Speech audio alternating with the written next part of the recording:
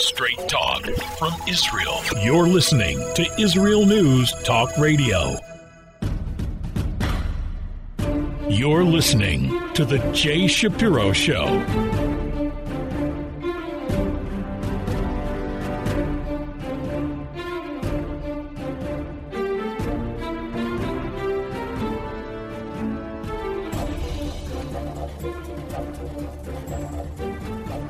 Hello again, this is Jay Shapiro. I think the listeners know that I don't talk about geopolitics in general unless it affects Israel. Right now, the Biden administration is taking a tough stance because it's trying to rehabilitate the stature of the United States in general after the public relations debacle in the Afghanistan withdrawal earlier this year. Also, the Russians are trying to undermine the position of America as a power and is changing the military, geopolitical, economic, and other aspects of the world. And it's trying to push back American predominance since the end of the Second World War. So what's happening in Ukraine will affect Israel. There is still a possibility this week of a route out of this crisis diplomatically, and there's some signs of this at the moment, but that would also depend on the perception of whose prestige has been more damaged, the U.S. or Russia. Israel isn't just an onlooker, not really being a player in the global arena, except on matters that affect us directly. It has unambiguously identified with the American position since the Second World War. But Israel's international status has changed, especially in the last year when we have closer relations with some of our neighbors. And this is all very important. And the neighbors around us have close ties with Egypt and Ethiopia and Greece and Turkey and Russia and also China, which is an important economic partner for Israel. So we live in a difficult part of the world, and unfortunately, or fortunately, depending how you look at it, we're actually involved in the great power struggle, whether we like it or not. These are the facts on the ground. Let's hope we survive this with success. I'll be back after the break.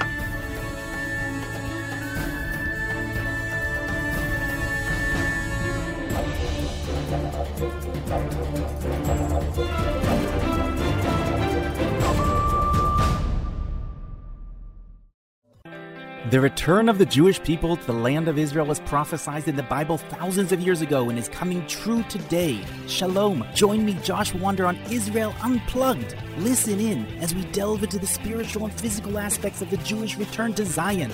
We'll discuss the biblically mandated, historic, and of course practical understandings of this incredible transition from exile to redemption.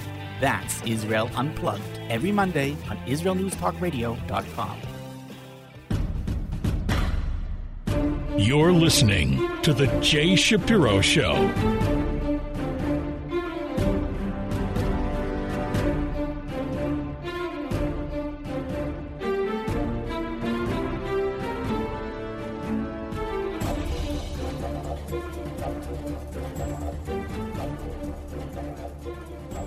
Hello again, this is Jay Shapiro. Thanks for listening.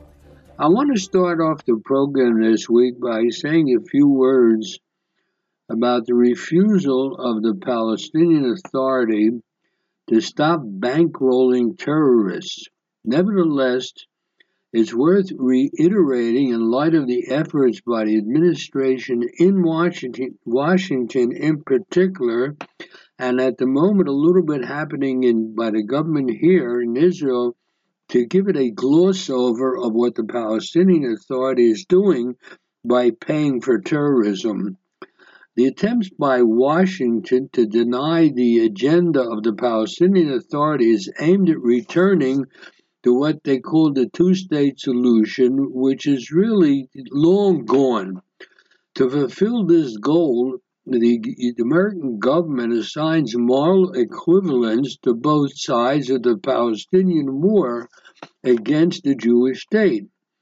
As the target of the aggression, Jerusalem does not unequivocally embrace such a tactic. However, the current coalition here in Jerusalem has been more open to providing excuses for Palestinian hostility than any of the previous Israeli governments, and that is worrying. It does this by espousing the view that somehow appeasing the Palestinian Authority, with its capital is in Ramallah, a few miles from Jerusalem, by espousing the view that it's in Israel's best interest to support the Palestinian Authority. Now, there's no historical evidence of this. The constant need to restate the obvious is really astonishing. Interesting how there are now Western goodwill gestures to Palestinian statements and the actions that they cause. For example, on December 22nd, a couple months ago, U.S. National Security Advisor Jake Sullivan visited Ramallah, where he met with Palestinian Authority Chairman Mahmoud Abbas to discuss strengthening the ties that the Palestinian leadership severed with America during the administration of Donald Trump. Now they're trying to renew those ties. Now, as far as Israel's concerned, in December, Israeli Defense Minister Benny Gantz invited Abbas to his home in Rosh Hashanah here in Israel to offer a number of confidence-building measures. These included all kinds of economic and political benefits on top of the multi-millions of shekels that he had promised to provide the Palestinian Authority as a loan during his last meeting with Abbas at the end of August. Gantz made a statement after his meeting with Abbas, and he talked about implementing economic and civilian measures and emphasized the importance of deepening security coordination and preventing terror and violence for the well-being of both Israelis and Palestinians, unquote. This is all the while that the Palestinian Authority is paying terrorists who are in jail here in Israel and their families. So the statement by our government minister simply made no sense whatsoever. And then, just 3 days after this statement was made, Abbas held a celebration to mark the 57th anniversary of the launch of a terrorist attack on Israel, which was the attempt to blow up the country's national water carrier back in 1965, which was 2.5 years before the Six-Day War and before Israel occupied these areas. Abbas then, at this celebration, took the opportunity to bash the Jewish state for what he called ethnic cleansing and organized terrorism.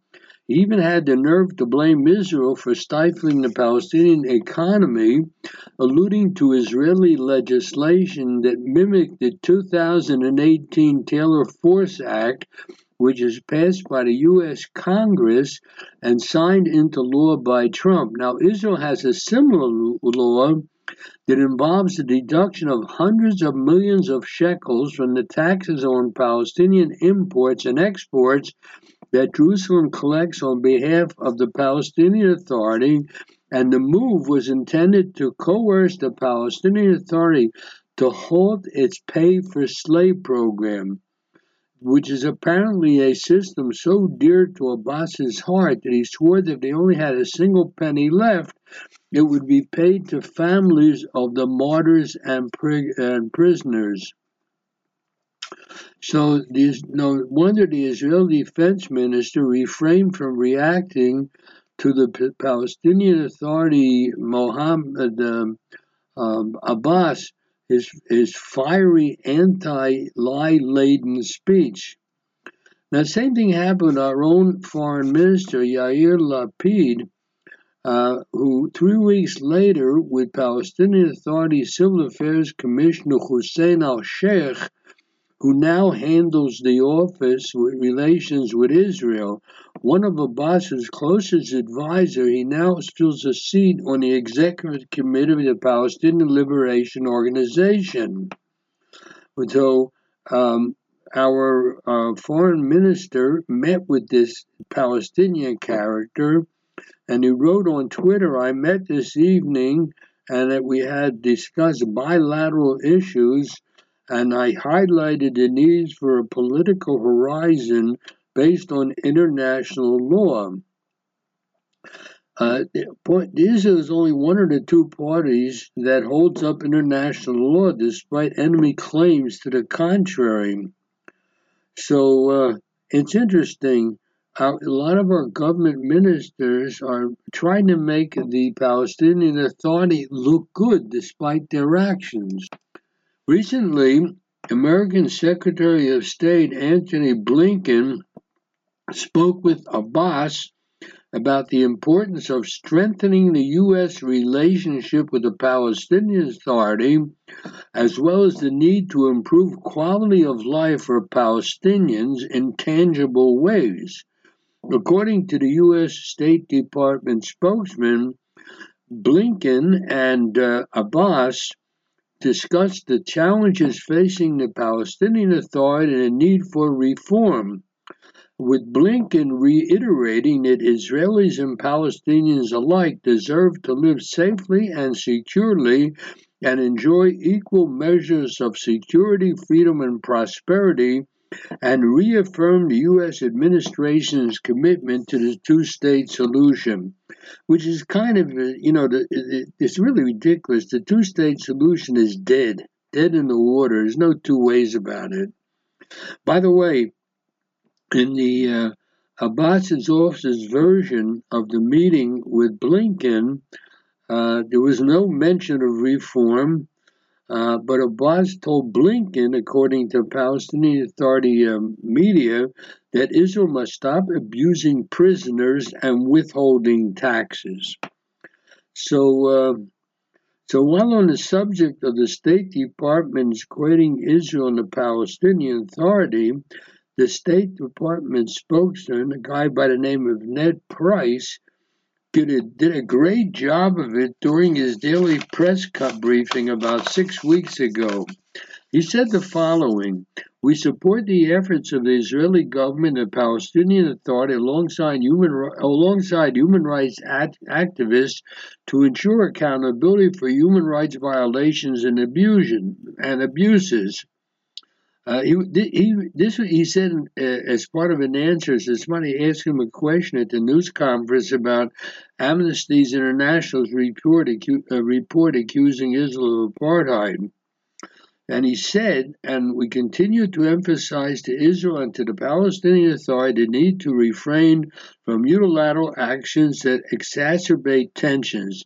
This includes the annexation of territory, settlement activity, demolitions, incitement of violence, and the providing of compensation for individuals imprisoned for acts of terrorism." In other words, the American State Department spokesman compared compensation for individuals imprisoned for acts of terrorism with Jewish settlement in our homeland. So that's sort of nice of him for saying that the pay-for-slave program is not nice. However, to compare that with Jewish settlement is really an indecent thing. So this is a very serious situation where the United States government and spokesman compare peaceful Israeli home building and the Palestinian Authority payment of terrorists for killing Jews. It really makes no sense, and this is sort of under the headlines, and people don't notice what the American government now is doing under Biden. Something which, by the way, did not happen under Trump. and this is a serious situation. Um, the terrorists who continue to terrorize continue to get paid with handsome monthly stipends for them and their families. And that is simply shameful and cannot be equated to Israeli actions. I'll be back after the break.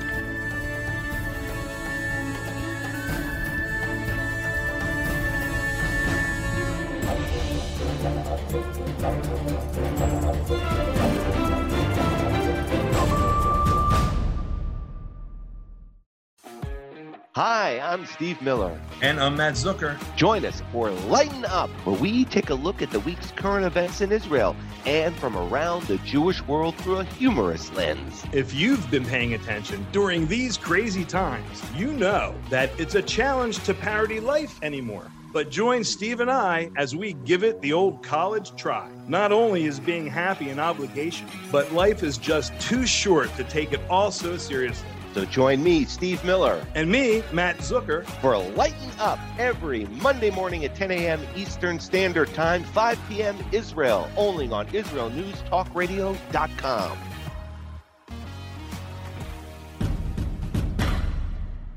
You're listening to The Jay Shapiro Show.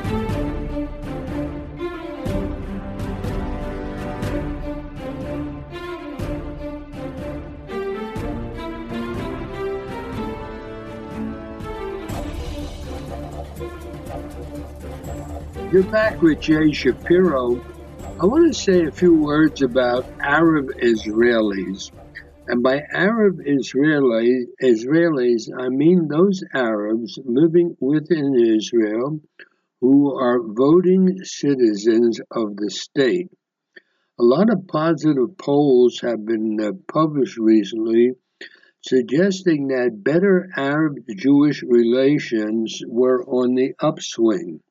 However, there was a violent Arab riots in Lud and in Ramla and a few other places back in May, and these have been studied and results have been published, and they indicate that there's reason to worry that the progress could not really continue. That is, the relationship of Arab Israelis to the state of Israel itself.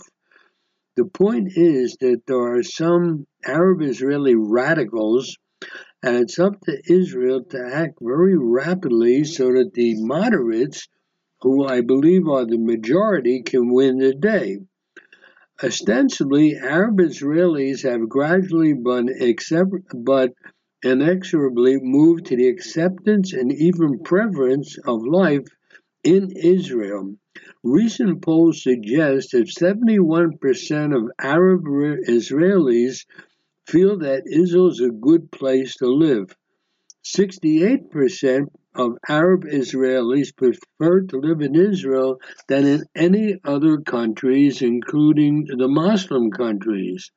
And 60%, and hopefully they're telling the truth, 60% even say that they feel Israel to be a home and a homeland.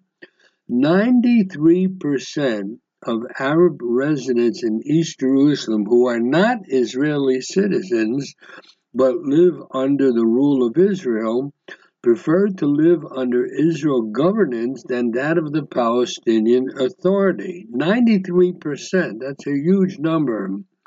When asked whether they wanted to be transferred to an Arab government in the West Bank, Arabs in the north of Israel, this large Arab community, prefer by 10 to 1 to remain Israeli citizens.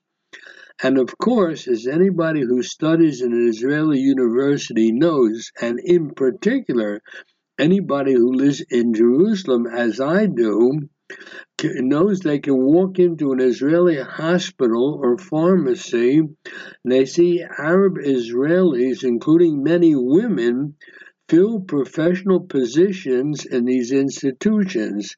I go several times a week to a drugstore. Most of the people working behind the counter in the prescription section are Arab women.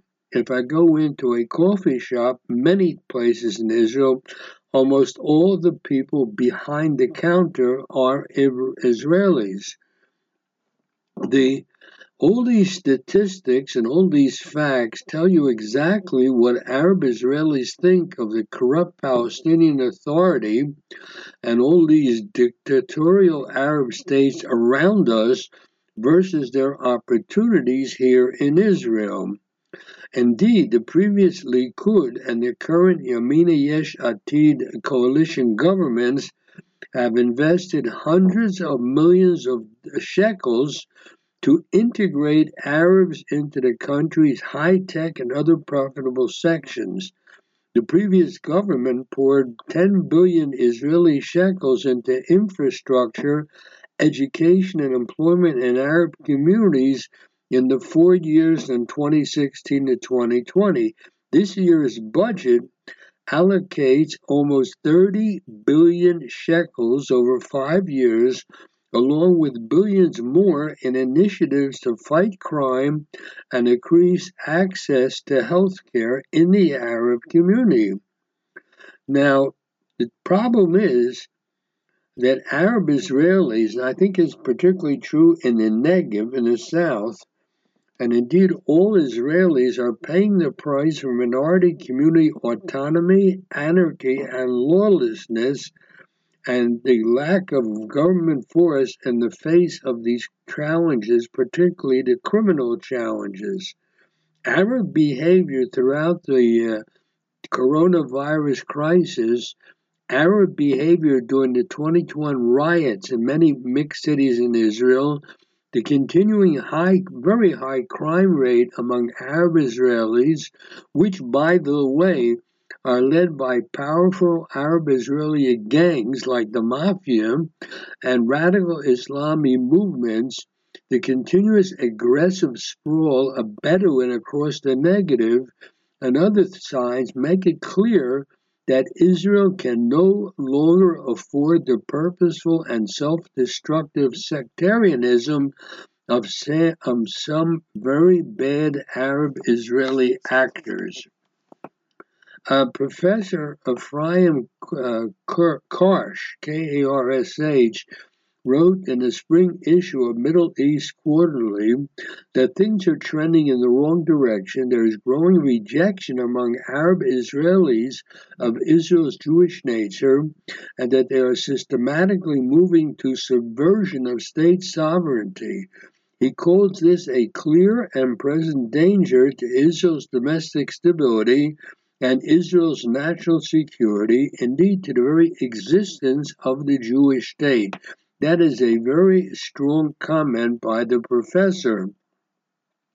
Now, on the face of it, there is participation of an Islamic party, the Ram party, in the Israeli government, in the coalition.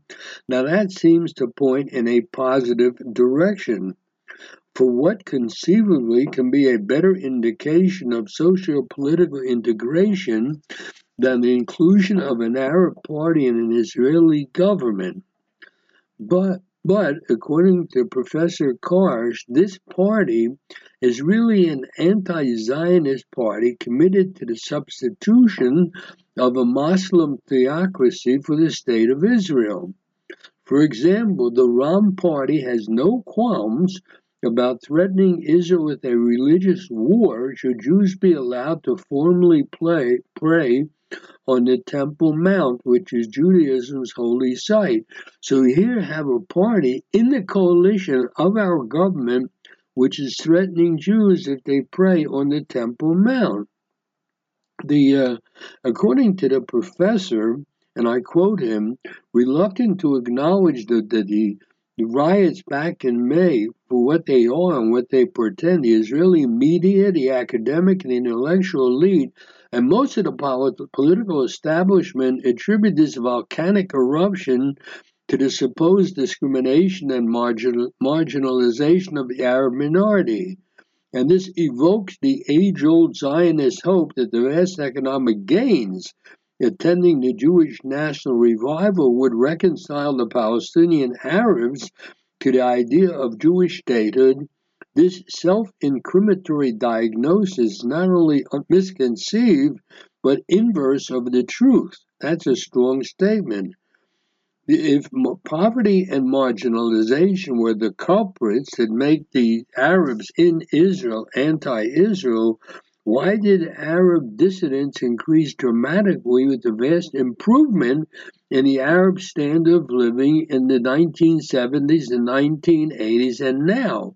Why did it escalate into an uprising in 2000 after a decade that saw government allocations to Arab municipalities grow by almost 600%, and the number of Arab civil servants nearly treble? And why did it spiral into a far more violent insurrection in 2021 in May? Yet after another decade of massive government investment in the Arab sector. In other words, after all this investment and after all this improvement, why are there obvious signs that there is a large number of Arabs, particularly the leadership, who are not happy being within the state of Israel, the Jewish state? According to Professor Karsh, Arab Israelis now possess the means and intent to produce large-scale terrorism to disrupt the routine life of Israelis, and point to the fact that in a future war, the Israeli army would avoid moving forces and equipment to certain areas of Israel, like the Wadi Ara Highway, for fear that the central transport artery would be blocked by neighboring Arab towns and villages of Israeli Arabs. There are other reports by researchers that argue that alongside a desire to benefit from integration economically, there is a deep-rooted ideological consciousness among Arab Israelis that rejects Zionism and the Jewish right to a homeland in Israel. The hardcore Islamic rejectionists have been making headway into radicalizing Arab Israelis. Some Bedouin leaders are literally begging Israeli authorities to crack down on the radical Islamic preachers and Arab criminal gangs that have turned the Negev into the Wild West. You have Bedouin poverty and societal lawlessness, and the government has to do something about it. This is a very severe problem. The bottom line is that it's high time to impose more obligations and responsibilities on the country's minority populations while investing in their advancement. Not to punish them, but encourage them to be better citizens. It is a really severe problem. I'll be back after the break.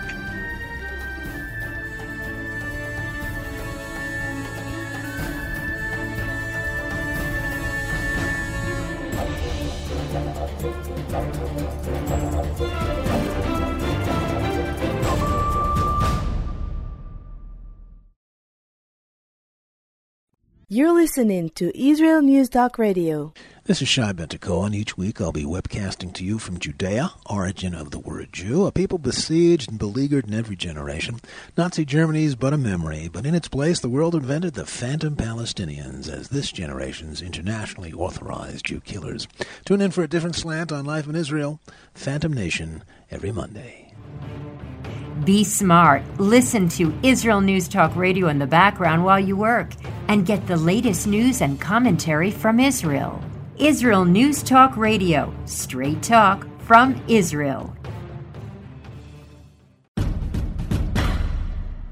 You're listening to The Jay Shapiro Show.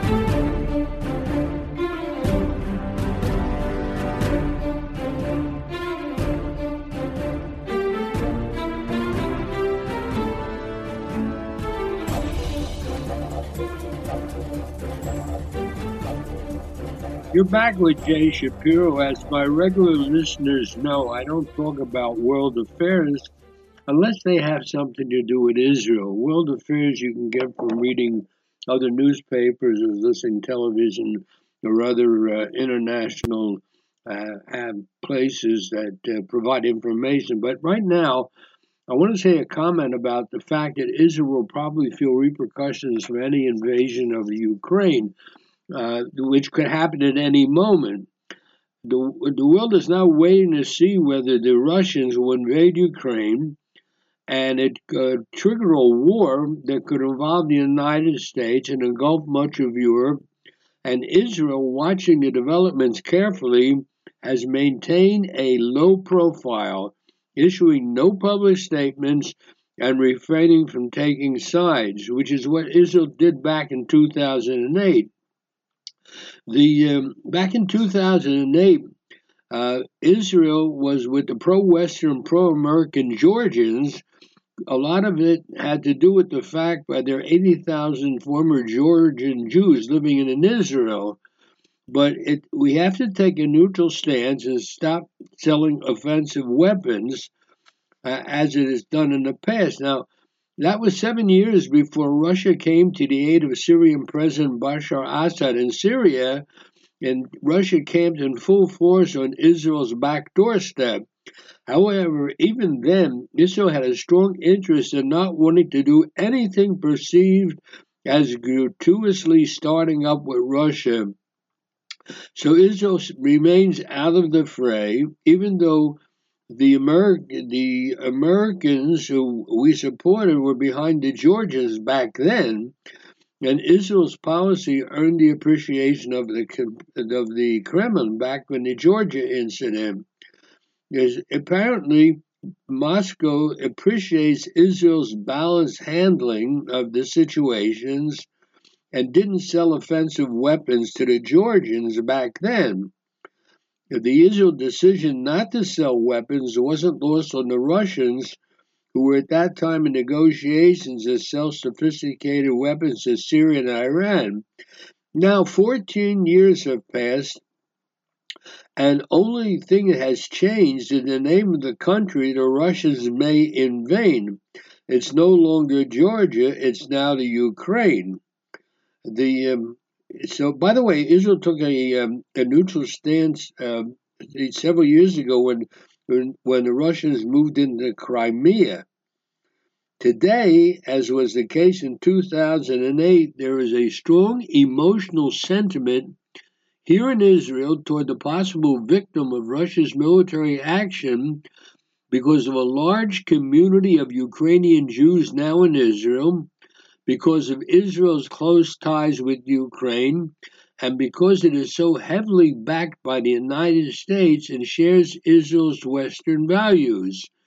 Israel's relationship with Ukraine, in terms of trade and mutual interest, is much greater than it ever was with Georgia.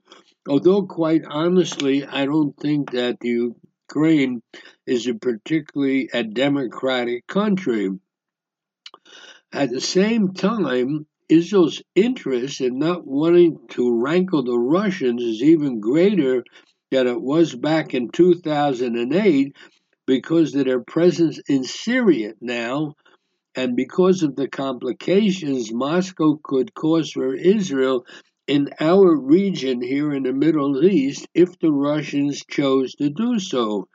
So as much as Israel tried to stay out of the crisis brewing in Eastern Europe, and even if Israel succeeds in staying out of it, the ramifications of what happens there will surely be felt here in Israel. The first place where the fallout will be felt will be with Iran. Regardless of whether the Russians sends their tanks into Ukraine, Iran stands ready to benefit from this crisis. If Russia does trigger a war, this will distract the world from the Iranian nuclear issue and prove a convenient time for the Iranians to move forward with their nuclear program unimpeded by a West that will be preoccupied with what's happening between Russia and Ukraine. The Ukrainian crisis has apparently already eclipsed Iran as the top foreign policy issue in Washington and the Biden administration. Now, they'll be hard-pressed to give the Iranian issue any attention while managing a crisis in Eastern Europe. But if Russia does not start a war, there will be tension generated by this standoff, which simply will not dissipate. Rather, it will be transferred to other areas. For example, in this scenario, the Russians and the Chinese will increasingly view their relation with the United States as a zero-sum game, meaning a loss for America anywhere is a victory for Russia and for China. The Russians may see an Iranian victory over the United States in the nuclear negotiations as a victory for China. Now, that's the downside. The one possible upside of Russia and China backing Iran diplomatically is it could, as it did with former U.S. President Barack Obama's diplomatic overtures to Iran, it could push Israel's newfound Sunni Arab friends, which includes the United Arab Emirates, Bahrain, and Morocco, and as well as Egypt, closer to Israel as the bulwark against the Iranians. In this scenario, the Saudis could even join this mix. In other words, our neighbors, our Muslim neighbors, are scared to death of Iran. And therefore, if Russia and China back Iran, that could push our neighbors closer to us.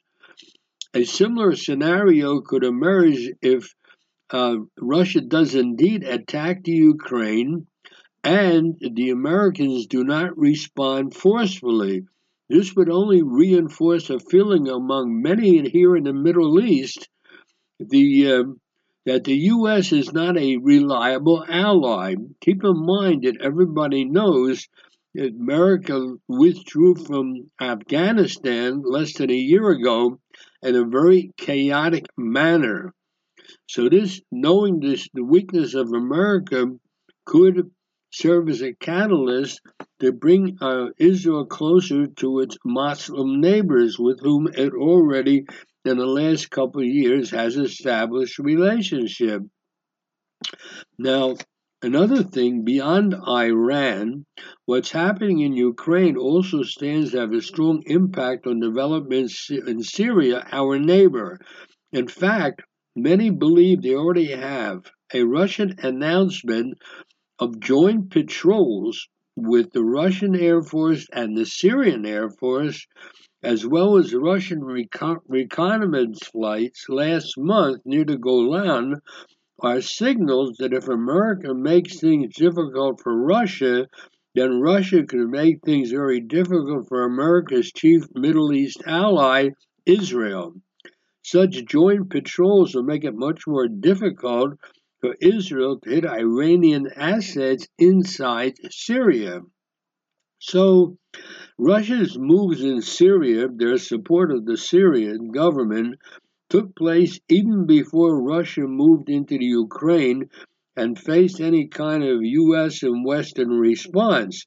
And that means as much as Israel might want to stay out of any kind of conflict between Russia and its neighbors, the reverberation of what is happening thousands of miles away may surely be felt here in Israel, and that is a difficult situation. There are American intelligence warnings that Russia could start its campaign at any moment against Ukraine.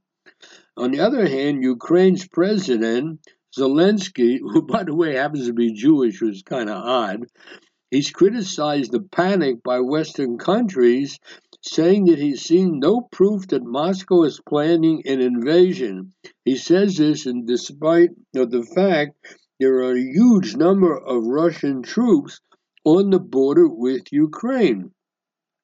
So the question is Russia just holding war games? Is Putin testing U.S. President Biden, or will he indeed invade? And what is his game plan? You can think of different scenarios, but anything can happen, which is pretty much the basic problem with wars. They are uncontrollable events. You know how to start them if you want to. You don't know how they will develop.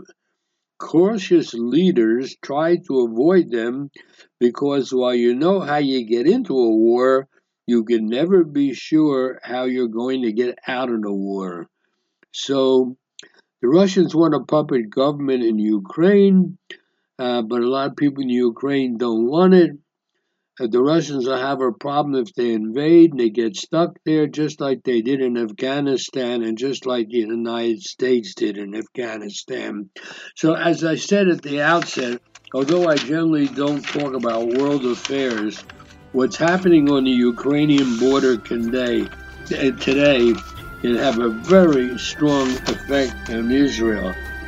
This is Jay Shapiro. Thanks again for listening. Until next time, take care of yourselves.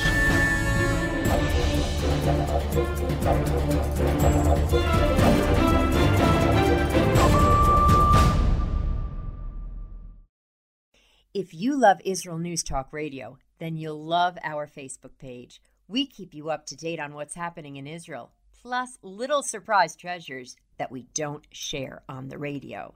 Go now to follow us on Facebook. Just look for the Israel News Talk Radio Facebook page, and don't forget to subscribe and follow us by clicking on the like button. We post great stuff there that you'll want to share. Israel News Talk Radio on Facebook and Israel News Radio on Twitter. If you're hearing this message, everyone else can too. Advertise with Israel News Talk Radio and get your message out to people. We'll build a personalized package for you. Contact advertising at IsraelNewsTalkRadio.com. Straight talk from Israel. You're listening to Israel News Talk Radio. Hey, this is Jake in Anchorage, Alaska, and I love listening to all the super interesting interviews and up-to-date information on what's happening in Israel. Hello, this is Anna King, originally from London, now living in Israel. And what can I say? Israel News Talk Radio is my cup of tea. My name is Bhaskar. I'm from India, and I love listening because you get to know the truth and wonderful voices from this lovely country. Mom! Okay, wait a minute. Hi, this is Chava Dax, and I'm calling for the rolling hills of Ma'ale Adumim, just north of Jerusalem. I always listen to Israel News Talk Radio to get all the latest news and commentary and to keep me up to date every day. This is Sarah Dax from Ma'ale Adumim, and I'm 12. I wish Israel News Talk Radio was boring so my mom wouldn't listen to it all the time. Mom! You're listening to Israel News Talk Radio. News, opinion, and more. You're listening to Israel News Talk Radio.